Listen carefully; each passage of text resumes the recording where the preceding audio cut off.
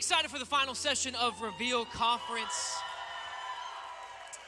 I am so pumped to be here. It's a huge honor to be back and to one of my favorite places in the world. A big shout out to Pastors Dusty and Kendra. Come on, can we put our hands together? I think it's amazing the faithfulness to build something like this year after year. There is no way we will know the full impact of a movement like this until we get to heaven. And so in the meantime, we can be thankful, though, for the impact this weekend because we've seen it. And I'm so thankful you guys have me back. Thank you so much. And Mikey and Carly and Cody and the whole team doing a great job as usual. I want to give a special shout out as well to all the youth pastors in the room. Make some noise for your youth pastor. Students, if you have not told them thank you by the end of this day, you need to make sure you fix that.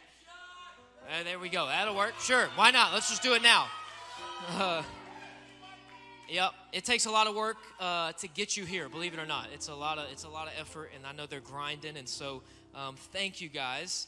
If I haven't met you yet, my name is Parker. I am from Memphis, Tennessee, and I've spent my entire life serving at the Life Church under my pastors, John and Leslie Siebling, and that is my favorite place in the world. I have an amazing family as well. We have a picture, I think, if we can throw that picture up of, now, a couple things about this. First of all, you'll notice this is 3 separate pictures. There's 2 reasons. Number 1, we just don't have an updated family picture. Number 2, I wanted to make sure that I got my son Leo in a Grizzlies jersey in the collage Mikey showed me his son in a Mavericks jersey, so I just had to make sure.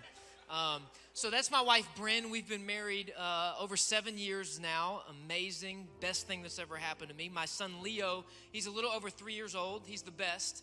And I gotta tell you, there is no one on the planet, I say this with the utmost confidence, there is no one on the planet more obsessed with the Avengers than my son, Leo. It's his whole personality that he likes the Avengers, all right? I'm not exaggerating. We got a few fans.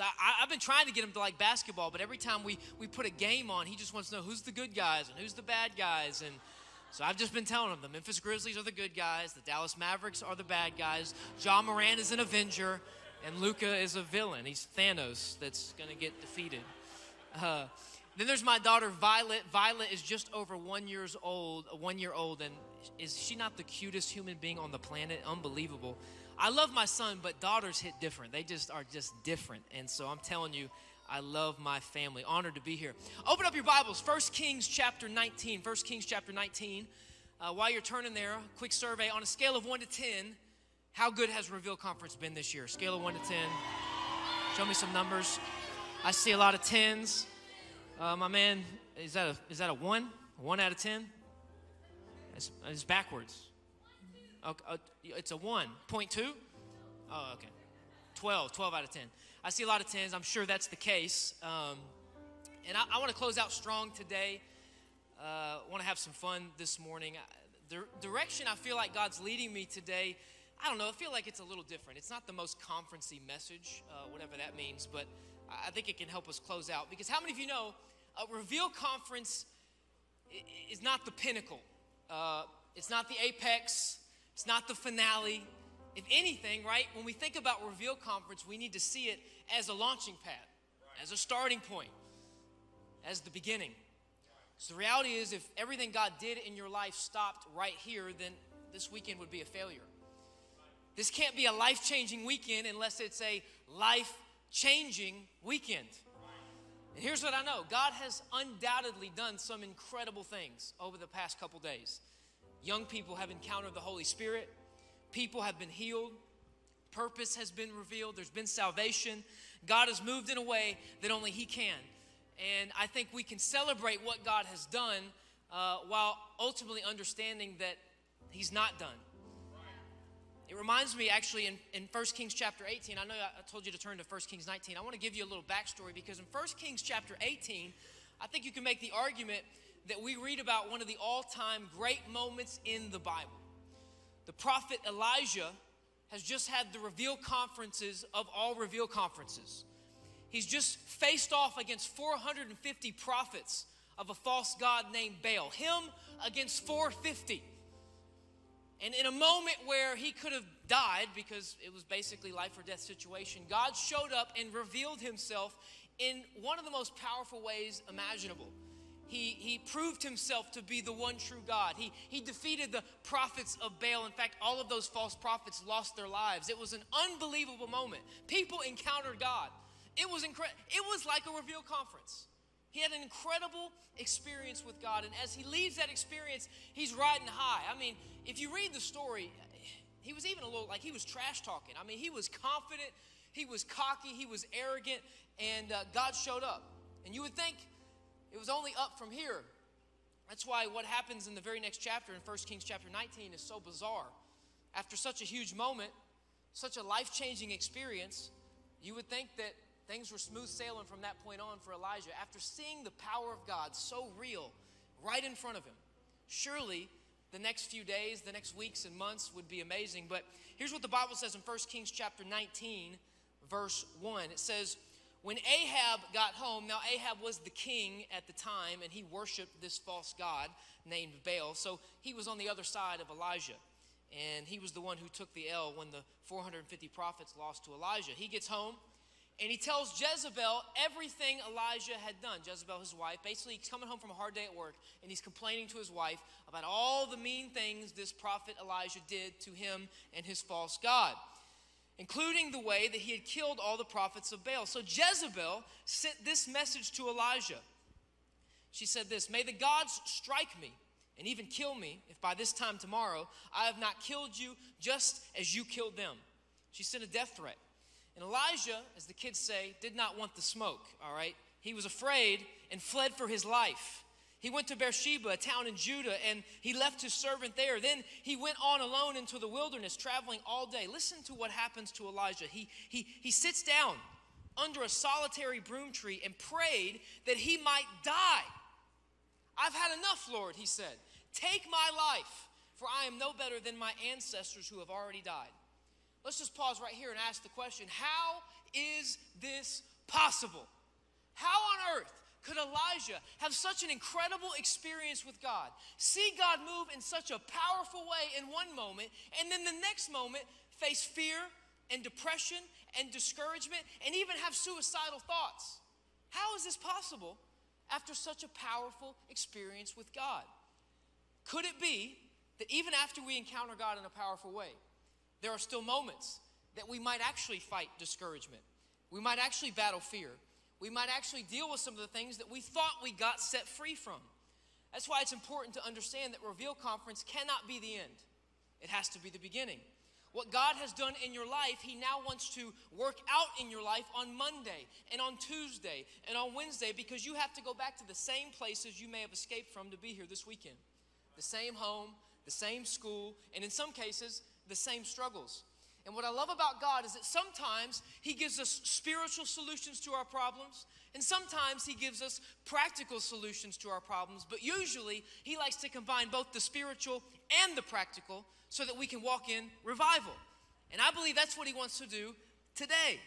He wants to combine what the spiritual encounters you've had the last couple days. He wants those to sit in your heart, walk with you over the next days and weeks and months, but He knows that when He shows up and does what only He can do, He's expecting us as His followers to now walk out what we can do. And God's practical, because watch how He responds to Elijah's deep depression in verse 5. It says, Elijah laid down and slept under the broom tree.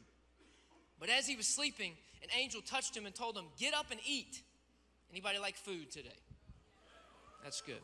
He looked around, and there beside his head was some bread baked on hot stones and a jar of water. So he ate and drank and laid down again. Then the angel of the Lord came again and touched him and said, get up and eat some more, or the journey ahead will be too much for you. So he got up and ate and drank, and the food gave him enough strength to travel for 40 days and 40 nights to Mount Sinai, the mountain of God. How many of you know sometimes you just need some food and you just need a nap? All right, that's a practical solution right there. But in all seriousness, God's response to Elijah's depression was pretty practical. And one of the best things we can do after an experience like Reveal Conference is implement some very practical things that will help us sustain the incredible spiritual things that God did at the altar, that God did in worship, and that God did throughout the weekend. And that's what I want to do today. I want to get practical. I want to get in the details. I want to get in the day-to-day things that we can all do to make sure this life-changing experience that happened to all of us this weekend actually becomes life-changing for us when we go back home. I didn't choose this particular story by accident. I actually chose this story as an example in 1 Kings because we see Elijah deal with something that it feels like more and more young people are dealing with than ever before in maybe the history of the world.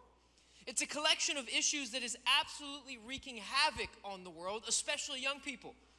It's an area I think the enemy is uniquely targeting right now, and it would be foolish to think he wouldn't target each one of us in this area when we leave this conference. What am I talking about? The truth is, I've never seen so much depression, so much anxiety, so much suicidal ideation, so much fear as I've seen today. It feels like every other conversation I have with a teenager involves one of these things. And I'll say it again, God loves to combine the spiritual with the practical to bring revival. And I believe God has done the spiritual. We've had the breakthroughs. We've shed the tears at the altar. Now this is where the rubber meets the road. And we got to walk this thing out. And so I want to spend the next few minutes talking about the power of joy. Everybody say joy. Doesn't it just feel good to say the word joy? Why joy? Why talk about joy to close out Reveal Conference 2022? Well, I think it's because the Bible says in Nehemiah that the joy of the Lord is our strength. Y'all know that verse? The joy of the Lord is our strength. So for us to walk out of this conference with the strength that we need for the journey ahead, we're going to need to walk in joy. In the moments in the coming weeks and months where you feel weakness, the best place we can get strong again is by tapping into the joy of the Lord. And ultimately, I would argue that the best medicine for depression, for anxiety, for fear is joy. And so for a few minutes, let's get practical about joy. I've titled the message, maybe it's a little ambitious, How to Be Happy. How to be happy, how to be happy. Let's pray and let's get into it. God, we thank you for all that you have done this weekend. We thank you, God, that you have done what only you can do. Lord, we can't do the things you do. We can't change lives in a moment at the altar. So we thank you for doing the things you can do, for healing and for filling us with the Holy Spirit and for saving our souls and for giving us direction and calling us into purpose. God, we thank you for doing the impossible. Now help us as we study your word. Take some things that are possible for us so that we can walk out the impossible you've called us to. And we pray today that you would soften Mikey and the rest of his family's heart for the Grizzlies, because it's going to be a rough playoffs for the Mavericks. In Jesus' name, amen. Amen. Amen. Any Grizzlies fans here, by the way? Anybody? My man. We got one. All right. On September 26, 2014, my life changed forever when I married the most amazing woman on the planet, my wife, Bryn. It was a beautiful day, one that I will never forget, and honestly, one that went by so fast. It has been over 7.5 years of marital bliss since then. And if you've ever been to a wedding or been a part of someone's wedding, you know that one of the most important things about a wedding are the pictures. You take a lot of them, and they cost a lot of money. Funny enough, these are extra important to my wife because she is now a full-time photographer. She literally takes pictures of people's weddings almost every weekend. She's pretty passionate about pictures well before she was a photographer. And to be honest with you, I've taken quite a few in the time that I've known her, quite a few. And during the wedding, all the pictures are important, of course. But I would argue there is one picture in particular that matters more than all the rest, especially to the bride. And it's not the picture of, the family, although that's important. It's not the picture of the bridal party, although that is certainly important. Not even the picture of the bride in her own dress, although that is important. I would argue that the picture that matters more than all the rest to the bride is the picture of the groom's face when the bride is walking down the aisle. That's right. The groom's reaction to the bride is huge. It's massive. You go to a wedding these days, and half the crowd didn't even look at the bride anymore. They're all turning around waiting to see if the groom's going to cry. That's the whole point of the ceremony now. I promise you, go to a wedding and look. Usually, tradition says everybody looks at the bride. Not anymore. Everybody's like, there's the bride. Let's see if the guy's going to cry. That's everybody's thought. I was at a wedding last night, and that was what people were doing. It's a lot of pressure. So guys, Just a warning for your future. Write this down. You better nail this. You better be doing something. Tearing up, smiling, full-on sobbing. It's important. And I knew this going into our wedding. The problem was, I'm not a very good smiler. Just not a skill. I'm not good at pictures. My wife has helped me get better, but at the time, it was pretty rough. And on top of all that, I'm not very emotional, so there was a 0% chance I was going to cry. So going into the wedding, I had to hype myself up. I had to convince myself that this was the moment I was going to have the greatest smile I've ever had. I'm going to be beaming. I practiced for weeks. I looked in a mirror. I did some smiling drills. I was training for this moment, like people train to run a marathon. And when the day finally arrived, I was pumping myself up. You can do this. You can smile. You can nail this picture. I'm staring at my face in the mirror. I'm just like, I'm getting myself pumped up. And the day of the wedding comes, and it's going pretty well, and all of my work started to pay off a little bit because I want to show you a picture from this day. It's pretty impressive because, honestly, I'm smiling pretty good. Do we have that picture? Can we throw that picture up? I mean, that's pretty good, I'd say. The problem is, this was not my face for my wife coming down the aisle. This picture was snapped when my brother-in-law, Nick, was coming down the aisle. He was kind of messing around, doing something funny, and so, I was laughing and good. But either way, at least I was loose, right? I'm working my way to the big moment. I was doing good. And then that moment came. The doors opened. Everyone stood. The music changed. The anticipation was building. And out walks Bryn, looking amazing. And all of a sudden, as she starts walking down the aisle, I'm hit by this wave of emotion that I was not prepared for. Not something I was planning on. I can feel myself getting choked up. I can feel this lump in my throat. I can feel the tears starting to well up in my eyes. I'm thinking to myself in this moment, you're not going to cry. You're no wuss. Like, what are you doing? So I'm telling myself in my mind, as she's coming down the aisle, I'm having this battle rage in my mind. Don't cry, don't cry, don't cry. At the same time, the other side of my brain is saying, smile big, smile big, smile big. I've been training for this moment for weeks, so I know this is it. This battle's going back and forth. Don't cry, smile big, don't cry, smile big. And so here she comes, walking down the aisle. Hundreds are looking on the picture that gets snapped of me to commemorate this moment. The most important picture of the day, maybe the most important picture of my life. Here it is. Throw that next one up there. Look at that joy. Look at the joy in those eyes. Tell me you wouldn't want to come running down the aisle to that man in that face. No, I look dead inside.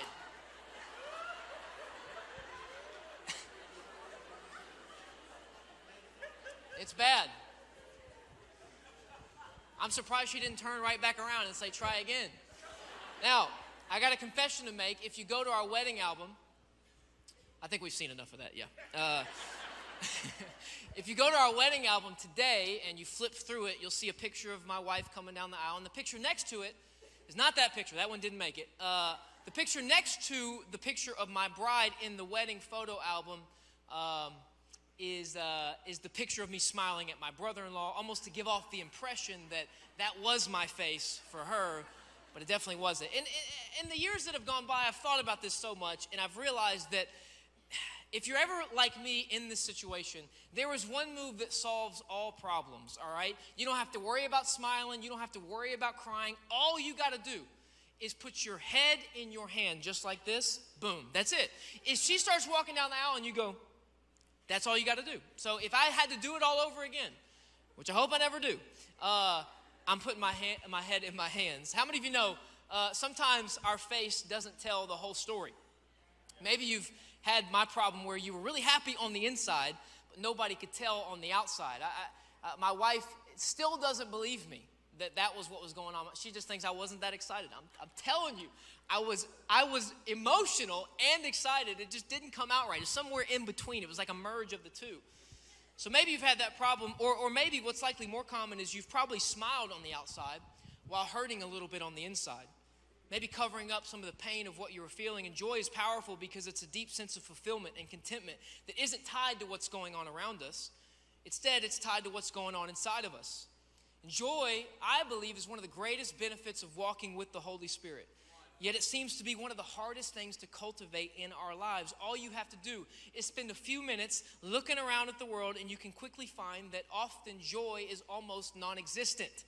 In 2020, they did a study. They do the same study every year. They asked Americans, are you happy? 14% of Americans said they were very happy in 2020. 14%. Now in 2018, that percentage was 31%. That 14% number is the lowest recorded percentage in American history. So you can make a pretty good case that there's an overwhelming lack of joy and contentment and happiness and fulfillment. Whatever words you want to use, it's almost non-existent in America right now. And it's no coincidence that as happiness and joy have plummeted, anxiety and depression have skyrocketed. Because basically every statistic you can find in the category of mental and emotional health is bad. Loneliness is at an all-time high. Suicide rates, all-time high. Money spent on anxiety medication is at record highs. And one of the reasons joy is so powerful is because it's one of the best weapons we have to fight against depression and anxiety and fear and insecurity. But often our own perceptions and understanding of joy and happiness are completely off base. And as a result, the sources we turn to can be off base. Just look around. We live in a society that has a million different opinions and sources for happiness. If you make some more money, chase some success, increase your influence, make the grades, get into that school, date that guy. We hear things like live your truth and do whatever makes you happy. We daydream about what life could be like if we lived somewhere else or went to school somewhere else or dated someone else or even looked like someone else. And in response to this, people turn to other solutions: substance, alcohol, relationships, social media. Some people aren't trying to be happy. They're just trying to make the depression go away. But here's the problem. You need to get this. The more unsuccessful solutions we try, the worse it gets. The more things we try that don't work, the deeper into the depression we go. But I came here to remind you today that we don't have to experiment to find out what brings joy. We don't have to try a million different things. We know the source of joy. We have a relationship with joy personified. We have a creator who has some answers. Psalm chapter 16, verse 11 says, you will show me the path of life, and in your presence is fullness of joy. In your presence, in the presence of God, there is fullness of joy, and in your right hand there are pleasures forevermore. See, we actually don't have to search around like the rest of the world does. We know where the answers are. We don't have to learn how to experience joy from a TikTok or from what our friends are doing. We don't have to read our daily horoscope to know what's going to put us in a good mood today. We can find joy in the presence of our God. And we have to understand this, because if we don't, we will find ourselves missing out on the life Jesus came to give us. John 10:10 says, the thief comes only in order to steal and kill and destroy. But I came that they may have and enjoy life and have it in abundance to the full till it overflows. See, the Bible paints this picture that there is a battle, and the enemy would love nothing more than to steal your joy and kill your hopes and destroy your dreams. He definitely wants to take what's happened this weekend and little by little, with discouragement here and with doubt there and with fear here, tear it down little by little until it's non-existent. He wants you to be as miserable as possible, and based on the statistics we read, he's doing a decent job. But Jesus, on the other hand, he wants us to thrive in life. He wants us to walk in supernatural joy. He wants us to experience the kind of joy that brings the strength that we need to successfully navigate the journey ahead. So if it's God who wants us to have life and enjoy life the most, shouldn't we check with his playbook for experiencing life instead of what everyone else says? And that's what I want to do today. I just want to look at a few strategies from God's word, some practical things we can walk out of here tomorrow and start doing, some things we can implement that I think will dramatically change the level of joy you walk in on a day-to-day basis. It's not every solution. There's other things you could write down for sure, but I just got 5 that I think are really practical, and I think you can think of these things as tools that you can use that will help Reveal Conference become more than just a conference, but become something that you walk out the rest of your life. And I've got five ways to walk in joy. Anybody taking notes today? All right, that's good. Anybody asleep today? You wouldn't make noise if you were, and I see a few. So, hey, if you're sitting next to somebody that's asleep, just, you got my permission to bump them a little bit. You don't have to be rough, but I know it's a long, you had a long weekend. It's Sunday morning, but this is the 11:30 service. You can make it. All right. 5 points. Here we go. Number one. This is going to be a practical pastoral message. Are you ready? All right, here we go. Number one, you don't have to chase it. You can choose it. Let's talk about joy and the perspective of joy. You don't have to chase joy. You can actually choose it. We have this desire to chase after things that make us happy. If we don't feel it, we need to go find it. That means we chase whatever circumstance we think will lead to more happiness. Move to a different city, hang out with different friends, go to a different school, date a different person, go to a different church, cheer for a different sports team, aka bandwagon fans, which is, there's nothing worse than that. Unless you're jumping on the Memphis Grizzlies bandwagon, then you have a pass, all right? But the truth is that joy is not a circumstantial issue, period. It's a spiritual one. You need to understand something. Listen to me, young person. There will never be a circumstance that satisfies you. Never. But what about when? No, never. There will never be a circumstance that fully satisfies you. You want to know why? Because when you were knit together in your mother's womb, God designed you and wired you in a way that your soul can only find rest and satisfaction in God alone. So the moment we try to find satisfaction in a circumstance, it will always come up short. And this is an important mindset to have, because when you get it, it changes everything. You don't have to go searching for joy.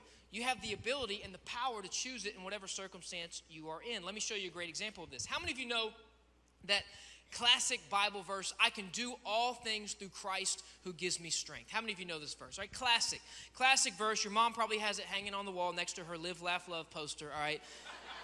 And, it might be in your Instagram bio. It's an amazing verse, okay? And we apply it in some amazing ways as well. Maybe you got a big basketball game. You want to put on a show. You say, I can do all things through Christ who strengthens me. Maybe you're trying to find a good sale at Target, so I can do all things through Christ who strengthens me. Maybe you're trying to work up the courage to get that girl's number, and so you say, I can do all things through Christ who strengthens me. If you're like me, sometimes I've had to use this when I'm trying to finish the last slice of pizza when I'm already full. I can do all things through Christ who strengthens me. Well, all these are fine and good. When you read the few verses before Paul says this, you realize he isn't talking about having superpowers or being able to bench press 250 pounds. Philippians chapter 4, let's read it. Verse 11, I'm not saying this because I am in need, for I have learned to be content whatever the circumstances. I know what it is to be in need, and I know what it is to have plenty. I have learned the secret of being content in any and every situation, whether well-fed or hungry, whether living in plenty or in want. Listen to what he says. I can do all this through him who gives me strength. What is Paul saying? He's saying that he has the ability and the power through Jesus to be content and joyful in any season, no matter what. And actually, when you study it, the entire theme of the book of Philippians is joy. It's a book about joy, and here's the big twist. I'm sure many of you know this. Paul didn't write this book sitting on a beach or in a cabin in the mountains. He wasn't on his annual vacation. He wrote this letter all about joy while he was in prison. He wrote this letter all about being content from a jail cell in probably the worst circumstance he could be in. What's the lesson here? Well, joy isn't about where you are or what you're doing. And I hope this can encourage you, because there will definitely be some times where things don't go your way. Some of you might be in that situation right now. You have a rough circumstance you're dealing with. And we can sit around saying, I just need a new season. I just need to get through this. I just need to go to a new school. I just need a new boyfriend. I would argue that you don't need a new season today to be happy. You need a new spirit. You need a new mentality. You need a new perspective. You need to realize that joy actually isn't in that next season. It can be in this current one. You don't have to give any power to your circumstances. You're not limited to experiencing God's joy only when you're at Reveal Conference. Now you got to go back to real life. No. You can walk in this thing in any situation. You can do all things. You can be happy and content and joyful in all seasons. How? Through Christ who gives you strength. It's a mindset that's foundational to experiencing real joy. It's a mentality. And it's a perspective you have to get deep inside you as you leave here, that I can walk in joy no matter where I'm walking and what I'm walking through. Let's keep going. Practical strategies for experiencing joy. Number two, what you say affects how you feel. What you say 100% affects how you feel. And I know there's some of you that will say, well, this is a little naive, man. Like, okay, yeah, words matter, blah, blah, blah. But let's be real. You can't talk yourself into this, man. You can't talk yourself into joy. You can't just pretend like everything's happy, clappy, and good. But what if I told you that what you were saying was affecting how you were feeling? If I could prove it to you, would you change what you said? Let's read a few verses. Proverbs chapter 18, verse 21. This is a very familiar verse. The tongue has the power of life and death, and those who love it will eat its fruit. All right. Good verse. Seems a bit dramatic. Like life and death in what I say, that seems a little over the top, God. Like, don't you know, like sticks and stones will break my bones, but words will never hurt me, all right? Here's the thing. It's not even close to the only verse that talks about the power of our words. So check out these verses. Proverbs chapter 12, verse 14. I love these two verses right here. From the fruit of their lips, people are filled with good things. Proverbs chapter 18, verse 20. From the fruit of their mouth, a person's stomach is filled, and with the harvest of their lips, they are satisfied. See, I want you to understand the Bible gives us this picture that our words are like spiritual seed that produce fruit.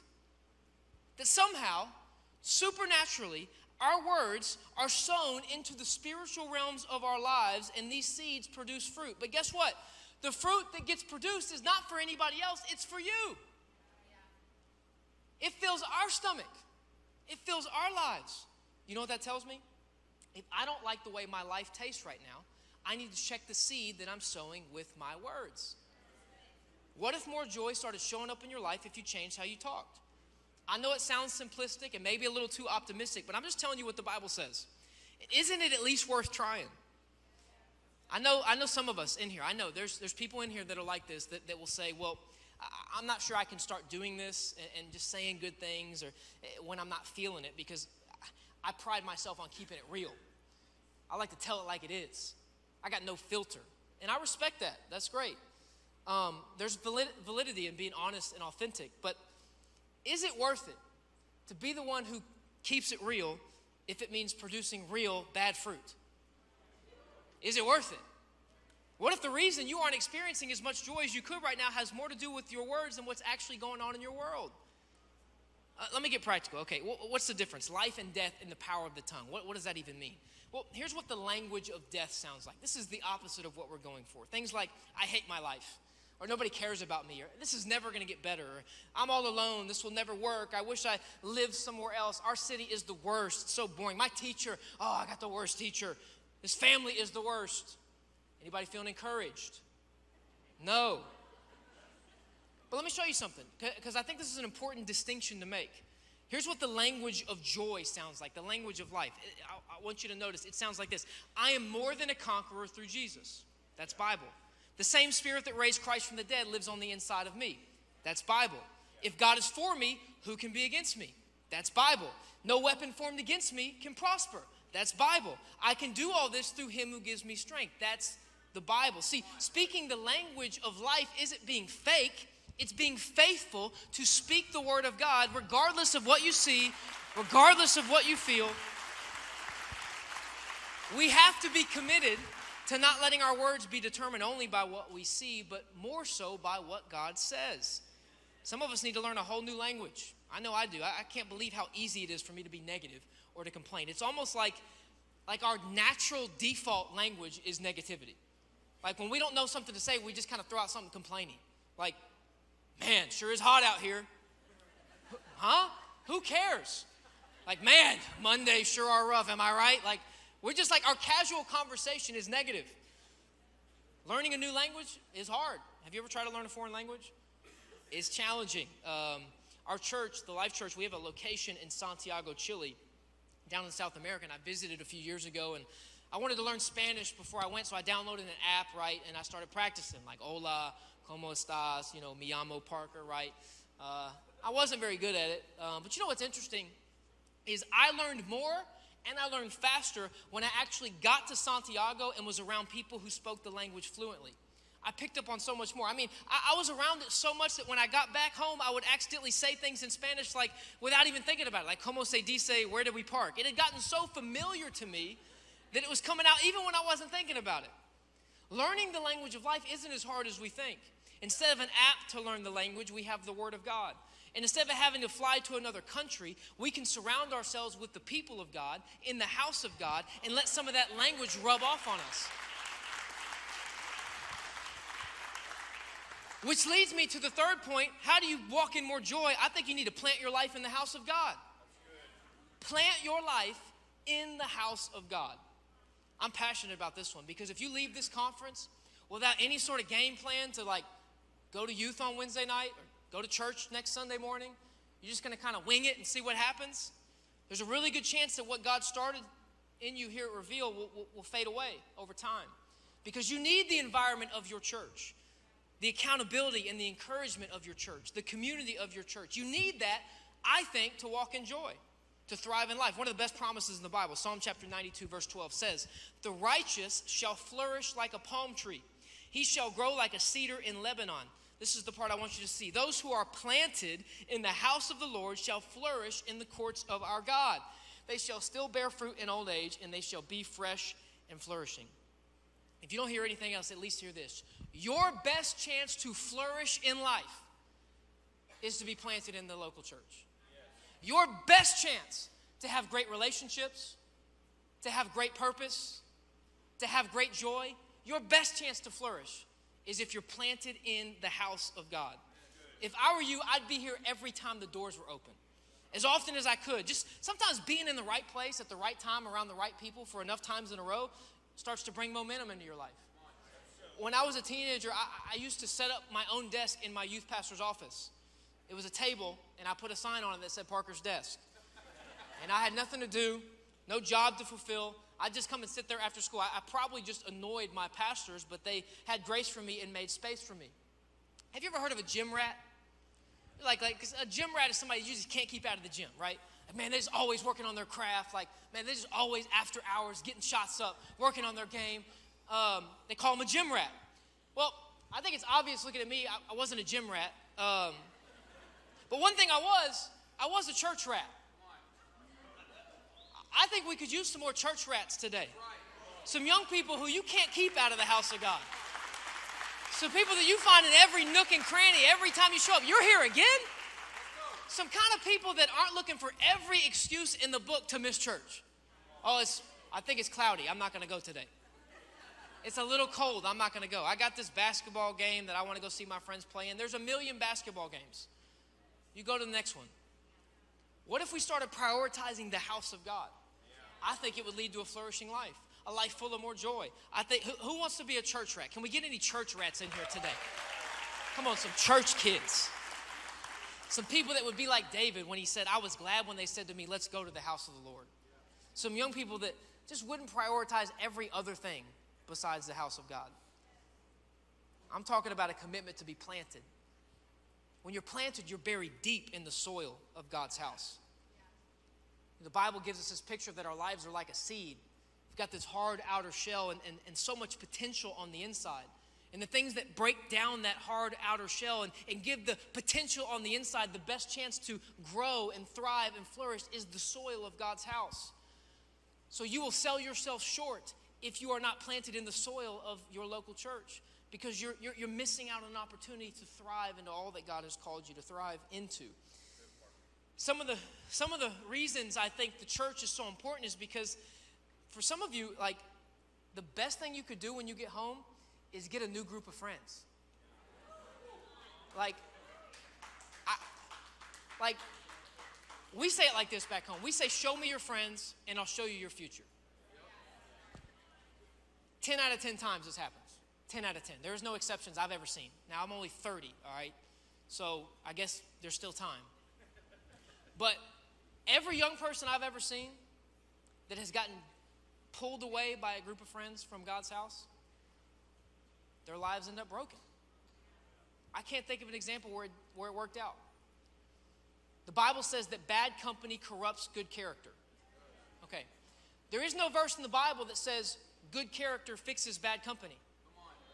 There's no verse. Now, maybe you have a really good character. You're going to go back into your friend group and you're going to win them all. And maybe you can. But I would recommend getting some backup. I'd recommend getting some friendships around you that can hold you accountable, that know what you experienced at Reveal Conference. And I'm telling you, your youth group, your church is a gold mine of relationships that can help move you forward instead of holding you back. What's going to happen to some of you, just statistically, I hope this is the case. I hope it's not the case. I hope it's 0%. What's going to likely happen to some of you, if we're being totally honest, is that you have all the fire in the world right now, all the passion in the world to change the world for God. But if you get around some wet blankets, that fire will be snuffed out. The wisest thing you may need to do is disconnect and change your environment. And I would recommend the house of God as an environment to get into. Speaking of accountability, how about number 4? We're almost done. How do I walk in joy? I got an idea. Do what God says. Here you go. How about obey God? I would make the case that real joy actually follows obedience. That as you obey the word of God, you walk in the joy of God. Psalm 119 verse 1 says, "Joyful are people of integrity who follow the instructions of the Lord.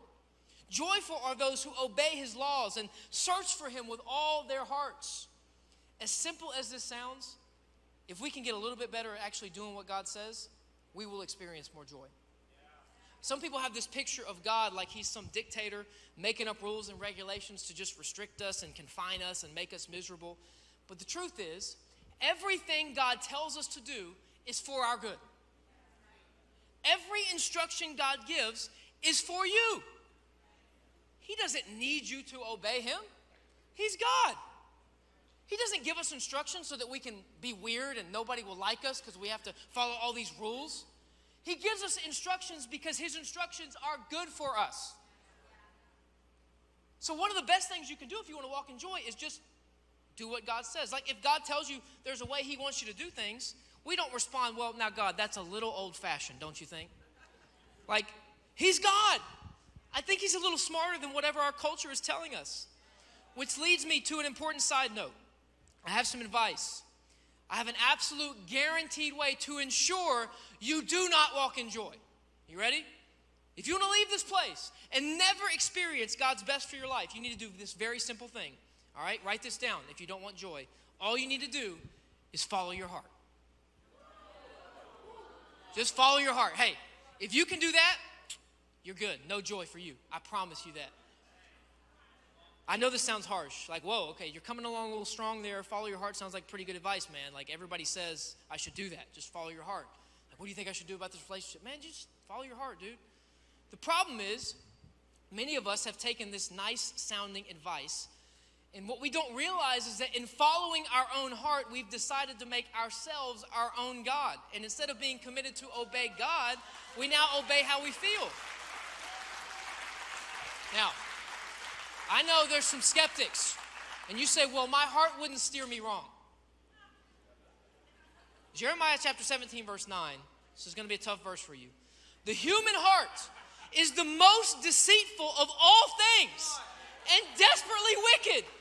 Who really knows how bad it is?" What? Hold on a second. The human heart, my heart would not lie to me. I got to just trust it. I got to follow it. The human heart is the most deceitful of all things and desperately wicked. Who really knows how bad it is? Like, what if I told you, hey man, I got a mentor for you. He's great guy. You should follow everything he says. Quick things, couple things about him. He can't stop lying, all right? He's pretty much the most deceitful person I've ever met, all right? He's, honestly, if I'm being totally honest, he's pretty wicked. And I'm sure, I'm not sure I can tell you how bad he is, but he's great, and I know he won't steer you wrong. Like, there's no way you would listen to that guy. But yet we do the same thing. Every time we make our heart Lord instead of making Jesus Lord. Because here's what you need to understand about your heart and your feelings. They give you really good data, but they give you really terrible direction. Feelings are great informants, but they are terrible leaders. Your feelings are valid. I'm not trying to say, hey, you should ignore everything that you feel, ignore your heart. No, you need to pay attention to it. You need to take it in as data. It just cannot be the decision maker for you. Yeah, how you feel is real. I don't want to diminish that because I know there's real pain that like you feel pain because that hurt. And if you didn't feel pain, that would be a red flag as well. God created feelings, but just because feelings are real doesn't mean feelings are right. And the reason this is so important is because so often when it comes to joy, we think because we feel a certain way, we should do something. And if we do that thing, it will lead to joy and happiness. But it's our feelings, if it's our feelings that are leading, they're usually lying. That's why the Bible says, Proverbs chapter 14, verse 12, there is a path before each person that seems right. It feels right. It looks right, but it ends in death. Your best chance to experience real joy is not to do what you think will bring you more joy, but to do what God himself says will bring you more joy. And so I want to challenge you today. I'm almost done. I want to challenge you not to lower the standard of God in your lives because the standards don't seem very common or because sometimes they're challenging. We can't claim the promises of God if we are not willing to follow the principles of God. It doesn't work that way. Joy follows obedience. And if you can make a commitment, you're not going to be perfect. Of course, we're going to make mistakes. But if you can have a deep, sincere conviction that I'm going to do everything I can to just follow God's word, there will be joy on the other side of that. Because everything God tells us to do is for our good. I got one more. We're going to close right here. How do we leave this place and walk into the same situations that we left, but walk back into them with more joy and strength than we've ever had before? I want to remind you of this. You know this, but this is a good reminder, something to take with you. Number 5, praise and worship are your secret weapons. Praise and worship are game changers. I can't tell you how many times in my life I have literally worshiped myself happy. Worshiped myself to a real place of joy. And some of you are sleeping on this weapon. You've made it a weekly thing. Maybe an annual thing at Reveal Conference. But it needs to be a daily thing. Why is this so crucial for our joy? I want you to get this. And then we're going to end, and I'd like to end having some fun if that's all right. But the Bible teaches us that praise and worship invites the presence of God into our lives. There's a verse in Psalms that says God inhabits the praises of his people. Inhabits. Y'all know about habitats? Y'all study those in science? What's a habitat? A habitat is an environment that a creature likes to live and hang out in. What the Bible teaches is that God's favorite habitat is our praise and worship. So let me show you why this is so important. Here's a quick formula. If God inhabits the praises of his people, and like we read in Psalm 16, in the presence of God there's fullness of joy, then do you see how closely connected our praise and worship is and our joy is? Because when we praise and worship, we invite God's presence, and with God's presence comes real joy. So some of you, what happens to us, especially, I don't know why this generation likes sad music, but y'all like sad music. And so when we're in our feelings, the first place we turn to is sad music to make us more in our feelings. And look, you can like whatever music you want, but if it were me, and I was feeling a little down, I was battling some depression, I found that the solution that works best in my life is to turn on some praise and worship music. Because when I praise and worship, even if I don't feel it, I'm inviting the presence of God, and it does not take long before God's presence brings with him joy. Why does it work this way? Well, there's a spiritual reason and a practical reason why this works. Practically, science backs this up.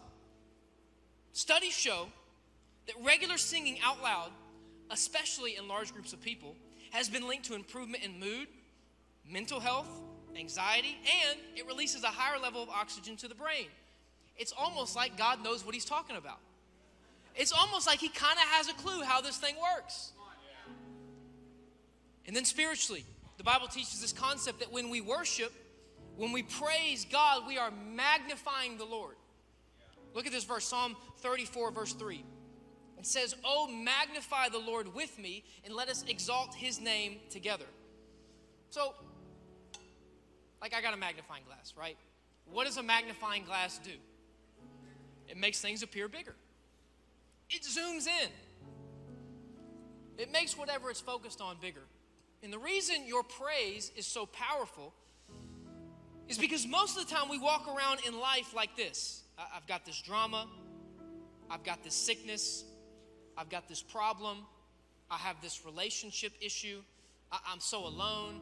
I just failed this exam. I just got cut from my basketball team. I just lost my friend. Someone hurt my feelings. And we magnify our problems. The problems are real, but they don't need any help being magnified. The reason worship is so powerful is because when we decide to praise God and magnify the Lord, all of a sudden we take the focus off of our issues and we start making our God bigger. And what's funny is God is already big. He doesn't need us to make him any bigger. He just needs us to realize how big he already is. And so praise and worship says, I know I have these problems, but I'm done magnifying them.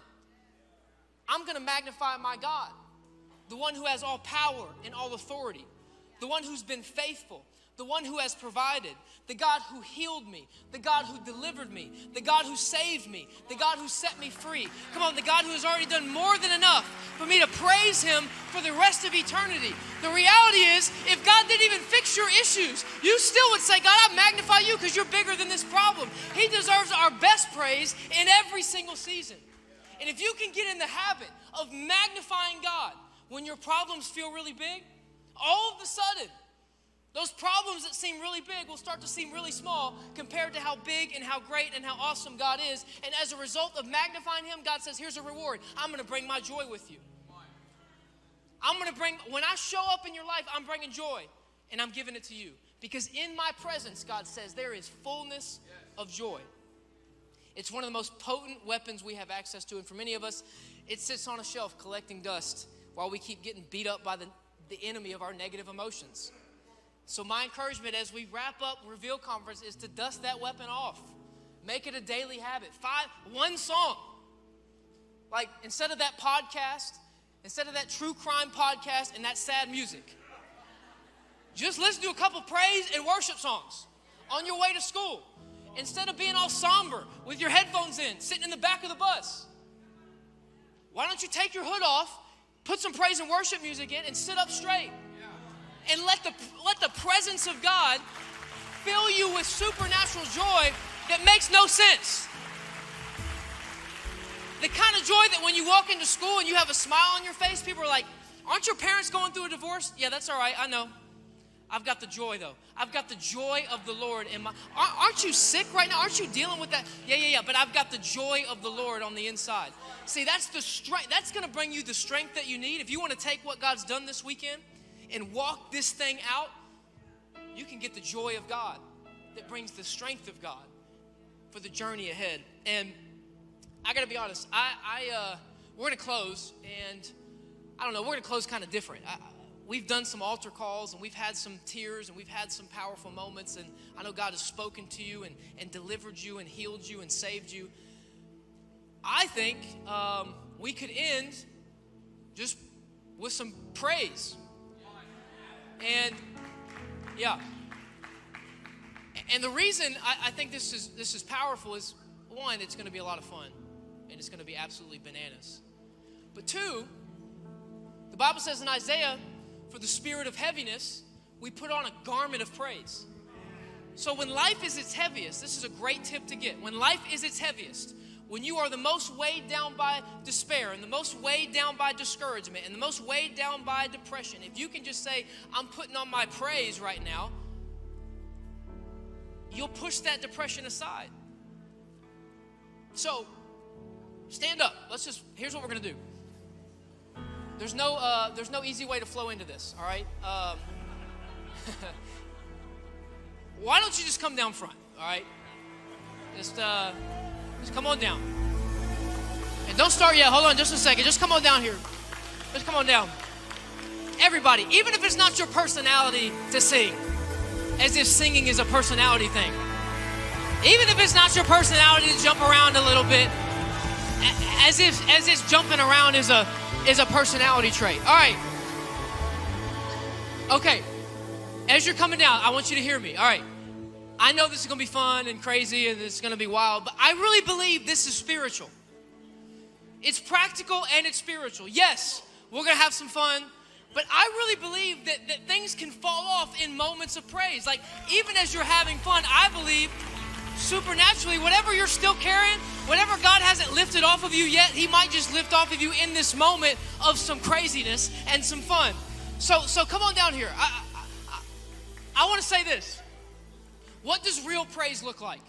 What does real praise look like? I think it's 4 main things. It's singing, it's clapping, it's dancing, and it's shouting.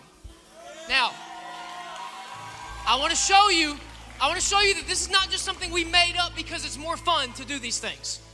We don't sing and shout and dance and clap because like we're Pentecostal or because we like the way it makes us feel. Watch this. Psalm chapter 30, verse 4 says, "Sing to the Lord, all you godly ones, and praise his holy name." We sing not because we want some Christian karaoke, but because God wants us to sing. So can we do a little la la la la la? All right. You sound terrible, but that doesn't matter. Psalm chapter 47, verse 1 says, "Come everyone, clap your hands." We don't clap our hands because it helps us stay on beat. We clap our hands because God likes when we clap our hands and applaud the Lord. Psalm chapter 149, verse 3 says, "Praise his name with dancing." You mean to tell me that God actually told us to dance? You can't convince me that God doesn't want praise and worship to be fun if he doesn't say dance. You can't dance and be mad. Nobody's ever like, no. You don't do that, right? There's a sense of joy that comes with dancing. And finally, the Bible says in Psalm chapter 47, verse 1, "Shout to God with joyful praise." So, shouting is an act of praise. Listen, if you can shout for the Dallas Mavericks who are trash, you can definitely shout for the King of Kings and the Lord of Lords. And so here's what I want to do. I want us on the count of 3 to give the biggest and the best and the loudest shout that we have left in us. Some of you have probably lost your voice. That's how conferences go. So it may be weak, but as long as you put your heart and soul into it, that's all that God's after anyway. I want the kind of shout that gets hell's attention. I want the kind of shout that lets the enemy know we're going back different. That sad, depressed, somber kid is coming back joyful, full of strength, full of power, with calling and with purpose. So I want us to shout, and then once we shout, we're going to sing, and we're going to absolutely lose our minds in this place and go crazy and praise the King of Kings and the Lord of Lords. So here we go. Are you ready? Come on, lean in a little bit. You got to really want this. Come on, even if you're quiet. Well, I'm quiet. Get loud right here. Well, I'm just really quiet. You don't understand. No. You're just going to get loud right here. No. I'm really quiet. No. You're just going to scream at the top of your lungs right here. On the count of 3. Are you ready? 1. Come on, like you know God's been good. 2. Like he's changed your life forever. 3. Can we raise the roof? Let's go. Let's go.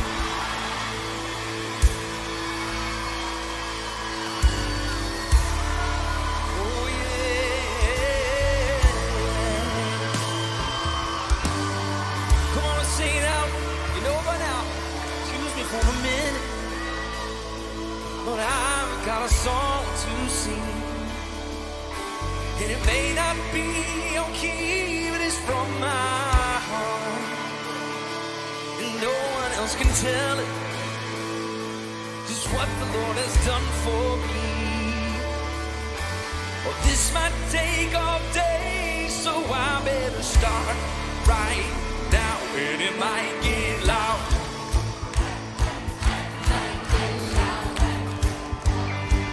Heaven's coming down, down, down. And it might get loud. Somebody say it might get loud. Heaven's coming down, down, down. And it might get loud. Oh, I don't have a halo. No, I'm not a perfect man. Oh, I'm just glad to be a child of God. When I think of where I could have been, should have been, or would have been if you had stepped in. Well, I got a praise on the inside, it can't be denied, and I gotta get it out right now. It might get loud.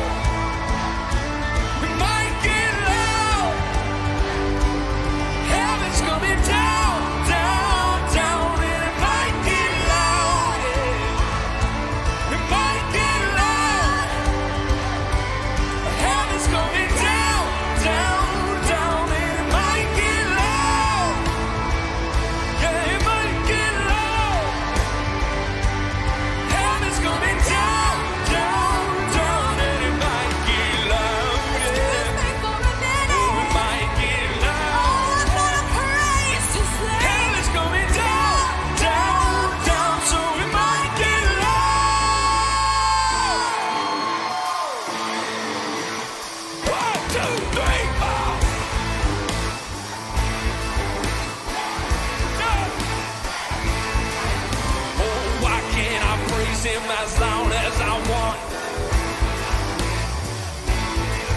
Yeah, why can't I praise him as loud as I want? Come on, sing it, sing. Why can't I praise him as loud as I want? Why can't I praise him as loud as I want? Coming down, down, down, yeah. Why can't I praise him as loud as I want?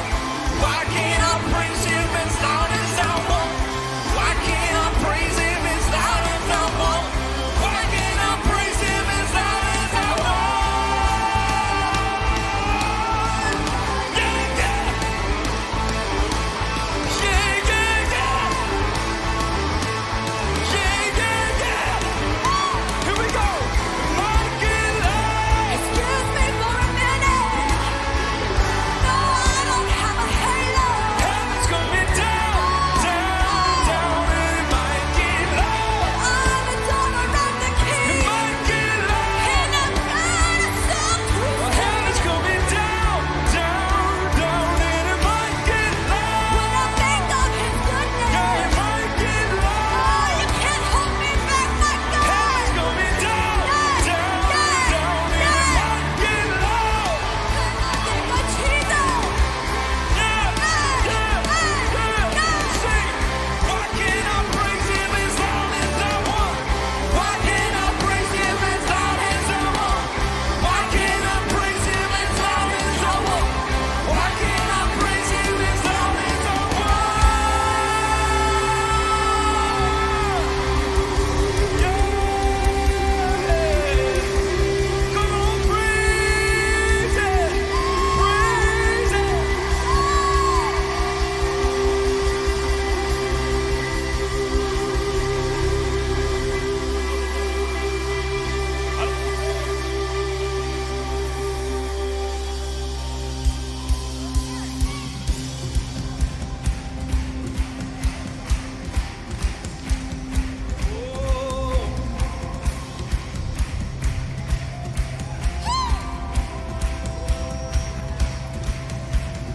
Wandering to the night, wanting a place to hide this weary soul, this bag of bones. Sing, I tried, and I tried with all my might, but I just can't win the fight of slowly drifting, a vagabond. Oh yeah. Just when I ran out of the road, I met a man I didn't know. He told me that I was not alone.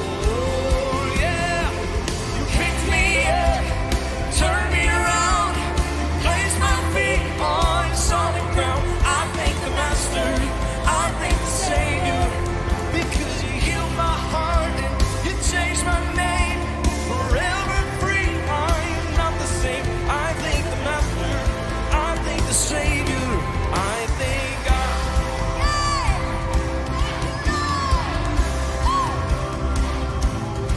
Oh, I cannot deny what I've seen. I've got no choice but to believe. My doubts are burning like ashes in the wind. So long to my old friends. Your burden of bitterness, you just can't keep it moving. Oh, you ain't welcome here. Oh, from now till I walk the streets of gold, I'll sing of how you saved my soul. This wayward son has found his way back home. You picked me up and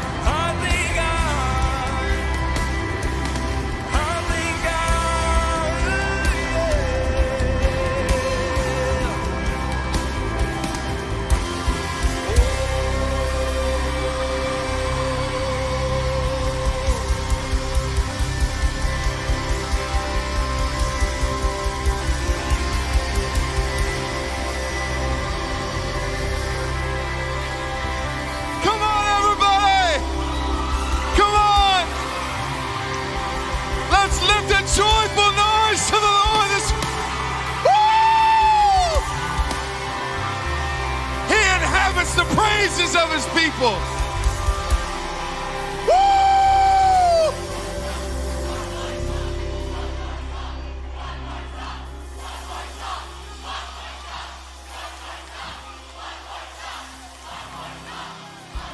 Hey, I think we need to give the people what they want.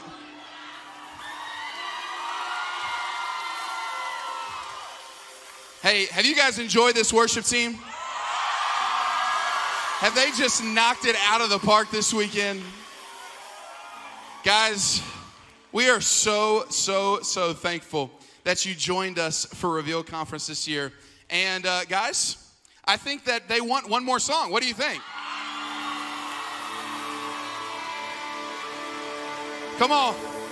Are you going to go in with me, though? Are you going to go in with me? Hey, let's go. Let's go. Last song. Last song, everybody. Come on, give it everything you got.